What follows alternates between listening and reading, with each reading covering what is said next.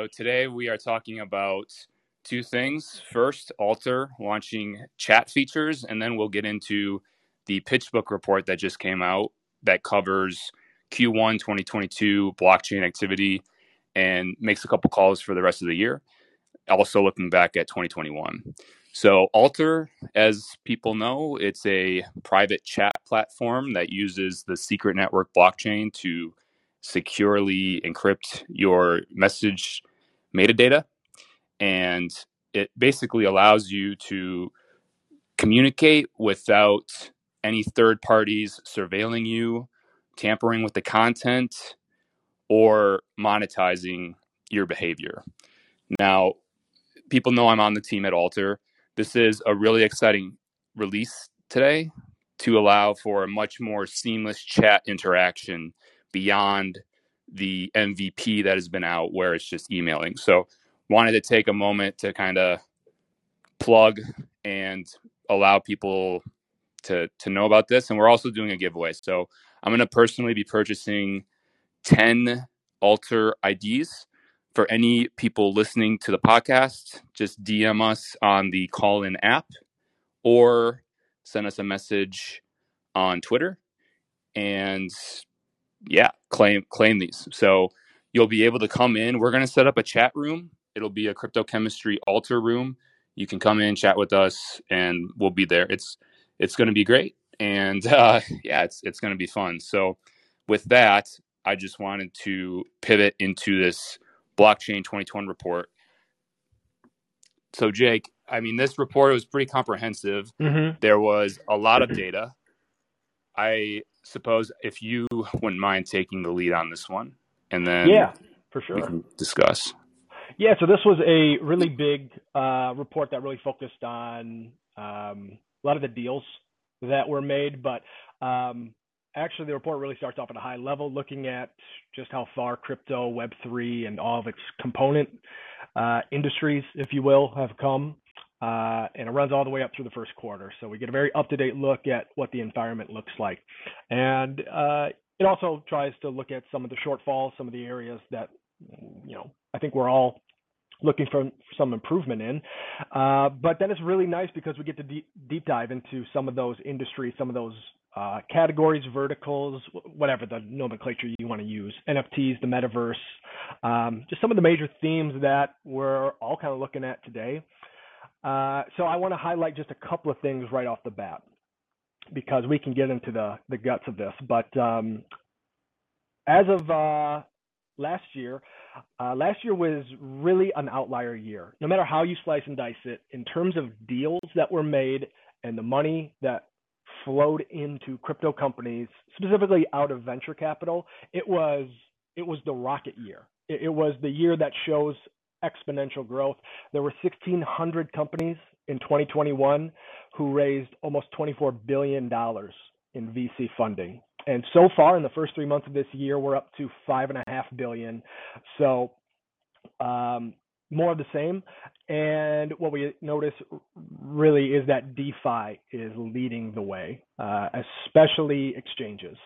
That seems to be where a lot of the venture capital money is flowing into. And a side note, I know that we probably have an international audience, but I think most of our listeners are probably US based. I know we are. If you have a rooting interest for the United States, you can kind of cheer a bit, as the highest number of companies that got that funding was in the US. So there's a lot of categories from here we can dive into. And I thought we'd start with NFTs, because there was $41 billion spent by investors and traders on NFTs in 2021, $41 billion. And even though I think NFTs continue to be one of the most polarizing aspects of crypto, where you have people that readily acknowledge that it is, is a digital representation of ownership, you have a lot of other people that think they're a fucking joke. And even in areas where they've been tried to implement it, they've been tried to have been implemented in, legitimate, serious ways, especially gaming, you still just end up getting a lot of pushback. So, but NFTs seem to be where a lot of the money's going right now.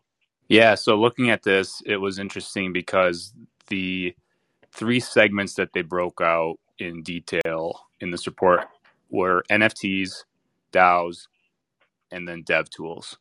Mm-hmm. And the NFT category, it was the only category that they broke out a taxonomy, which means they broke out like subcategories for the NFTs because there's a bunch going on there. So the taxonomy that they laid out were gaming, marketplaces, metaverse, art, collectibles, music, sports, infrastructure. It's like this, they're calling a catch-all category for a bunch of different things.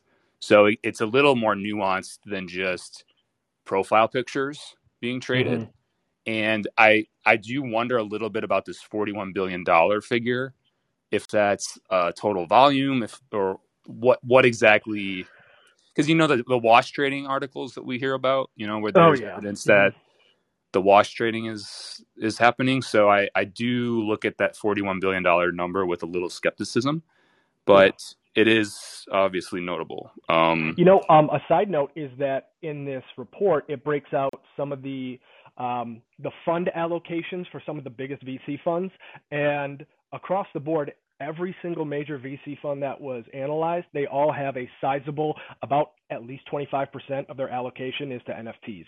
So but it's also they're startups that deal in NFTs, right? They're not necessarily buying the non-fungible tokens themselves. No, right, yeah.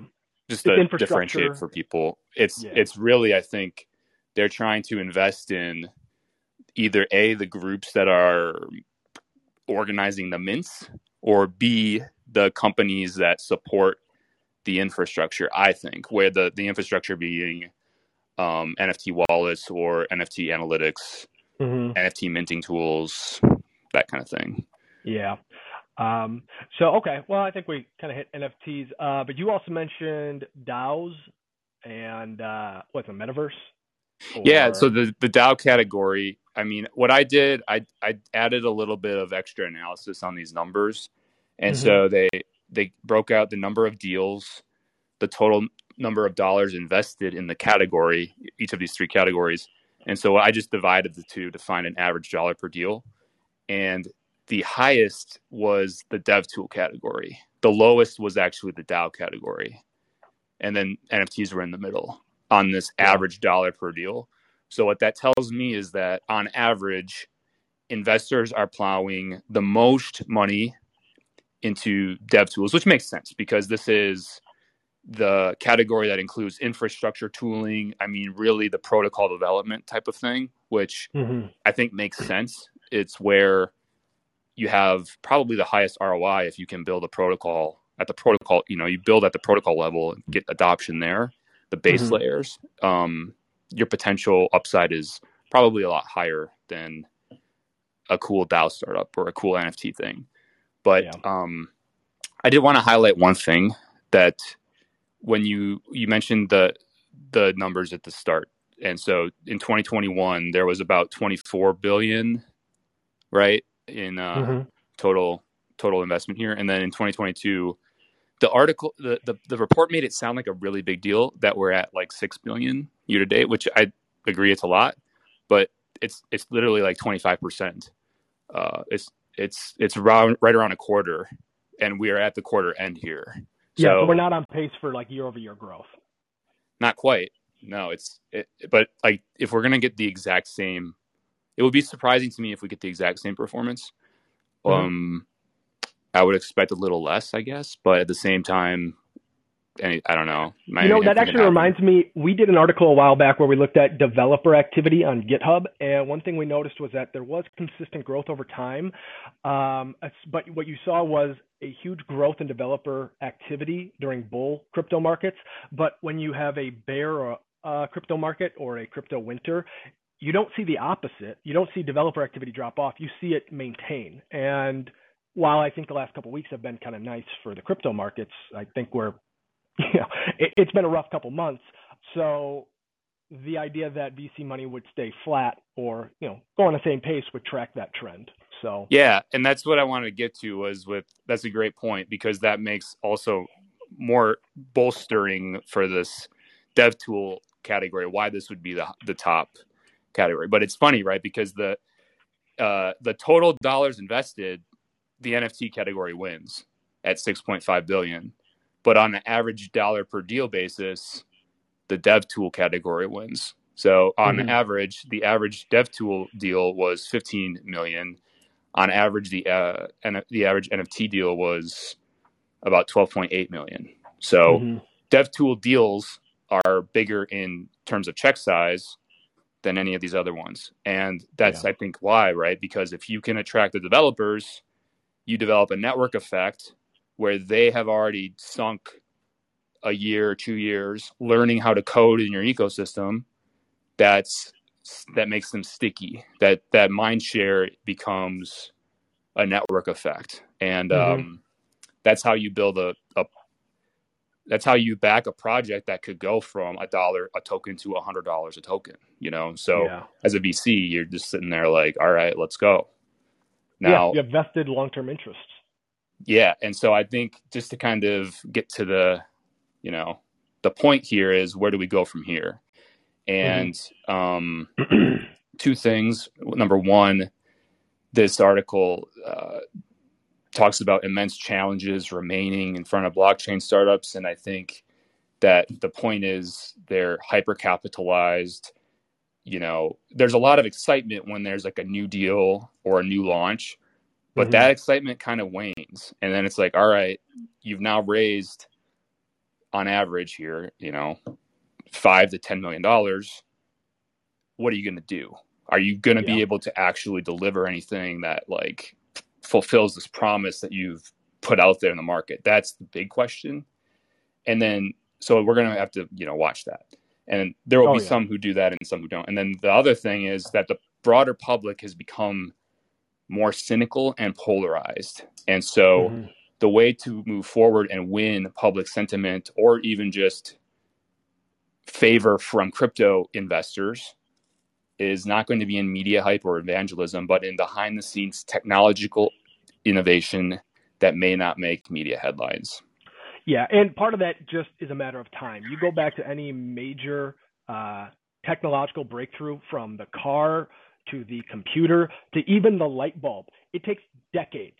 I'm not shitting you, decades for the definition of like widespread adoption, for even 10 or 50% of people to start using these technologies that are ubiquitous nowadays. And here we are, crypto is honestly, like 14 years old, if we want to take the Bitcoin white paper as the starting gun. So, I mean, by those standards, adoption is impressive. But part of it is, it's just going to take time for people to get through the noise. And but I think there's some really strong, like, structural positives to look at, especially like when it comes to like regulation, which it seems like this year we're going to get a lot of clarity around.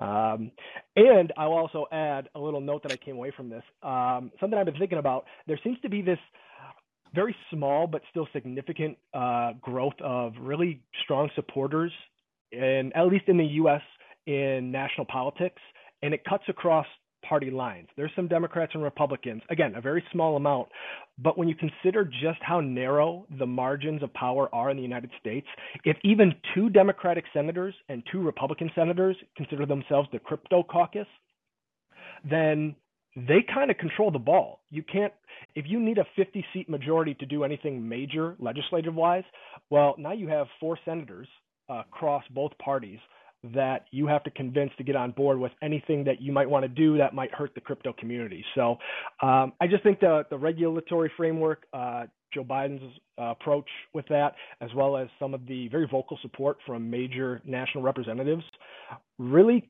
kind of, I don't think we have to worry about some iron fist coming down from Washington, D.C., at least in the near term. Agreed. And I think there was this other sentence here that said decentralization will be a means, not an end, to the next wave of internet innovation. And I think the key there is to recognize as investors that there are going to be projects that are ultra hyper decentralized. I could name a couple at the application level. Okay, so some of the applications that we've toyed with and looked at and used, I'm not going to name names. Some of these companies have projects that are, well, companies projects, I don't know what you want to call them, because they are pretty decentralized. Like they're very decentralized, but as an investment, they have not performed well, despite having fundamentally strong decentralized philosophies. So to your point there, I think you don't have to worry about an iron fist, but recognize that some of these projects, like even if they are truly the most innovatively decentralized groups, it doesn't necessarily mean they're going to be the best investment, but they are nevertheless, they will remain important technologies. Well, so it's kind of funny that it cuts to really one of the hearts of the techno-libertarianism that still kind of rests at the political and philosophical heart of crypto. But the point is made in this article that radical democratization of decision making kind of comes along with a lack of agility, which unfortunately is a bit at odds with cutting edge technology. And so I would say, yeah, figuring out the decision making, that kind of goes back to the DAO conversation a bit. This broad democratization. It's not a pure positive. It's kind of funky. Has to be figured out. It's not a simple situation to evaluate from any angle, and it requires nuanced discussion. So I think with that, man, I mean, this has been great. It's been great morning. Oh man, yeah, I know we could go off forever. One thing we didn't even talk about was interoperability, which is one of the major things to get over. I mean, especially because you and I talk about that all the time. But yeah, we jabbered. Well, we got a good episode coming up on the quote unquote Blue Show, the other crypto chemistry, the long form channel. We'll get that conversation recorded soon, but maybe we just loop it into that one, man. Hell yeah. Yeah, man. I think we're even going to be talking about interoperable networks next week too. So a lot more to come. Awesome. Well, for everybody out there, again, send us a message about the Alter ID giveaway, because we'll be launching our Alter group chat for you to come on into. And then, of course, like and subscribe, and we'll be back tomorrow for more Daybreak Crypto.